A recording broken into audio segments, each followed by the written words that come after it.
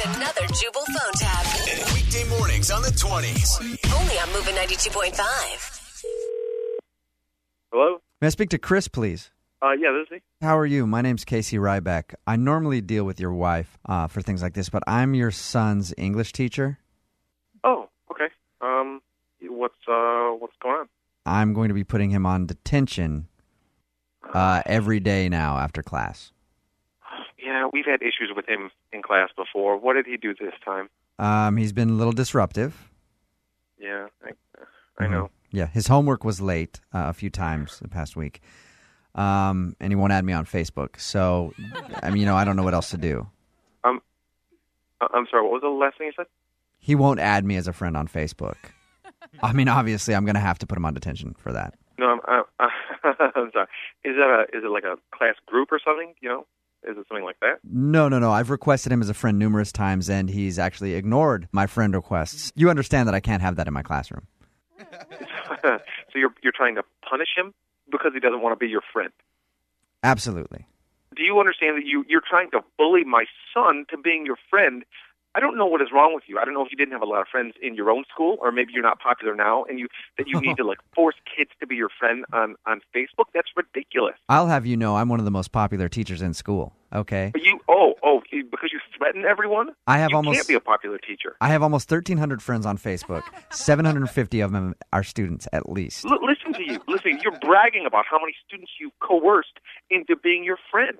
This is ridiculous. Look, I hate to see children fail. You know what I mean? It's my calling as a teacher. I hate to see it. And I would hate to see Charlie fail. Did you just threaten to fail my son because he won't add you as a friend on Facebook? The point is that I can help your son out immensely because, let's face it, he's not the sharpest tack. If he'd add me on Facebook... What was that? Well, Charlie's not the sharpest tack? He's smart enough not to add you as a friend on Facebook. That's for sure. Part of being a good teacher is having the kids respect you and look up to you. And if he added me on Facebook, he would see what a good time I have and what a down-to-earth guy I am. It's important for me. No, this is bullshit. You will not be teaching there for very long. I'm already friends with your wife, Carly, on Facebook. When I go through her pictures, are you... Now, you go through her pictures? Well, there's this picture on a boat. Yeah, you need to stay away from my wife and her pictures, okay? Oh, I was just going to ask who you were so I could get a mental picture of who I'm talking to. There's a picture of her on a boat. She's in a bikini holding a drink in her hand. There's a guy... Yeah, that is us. That is us in Cancun. Oh, Cancun. Nice. Are you guys still together? This is bullshit. Don't you ever call this house again.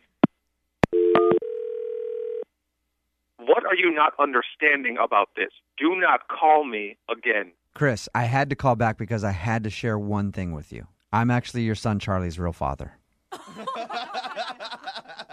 Who the is this? Chris, this is actually Jubal from Brook and Jubal in the Morning. I'm moving 92.5, doing a phone tap on you. Your wife and kids set you up.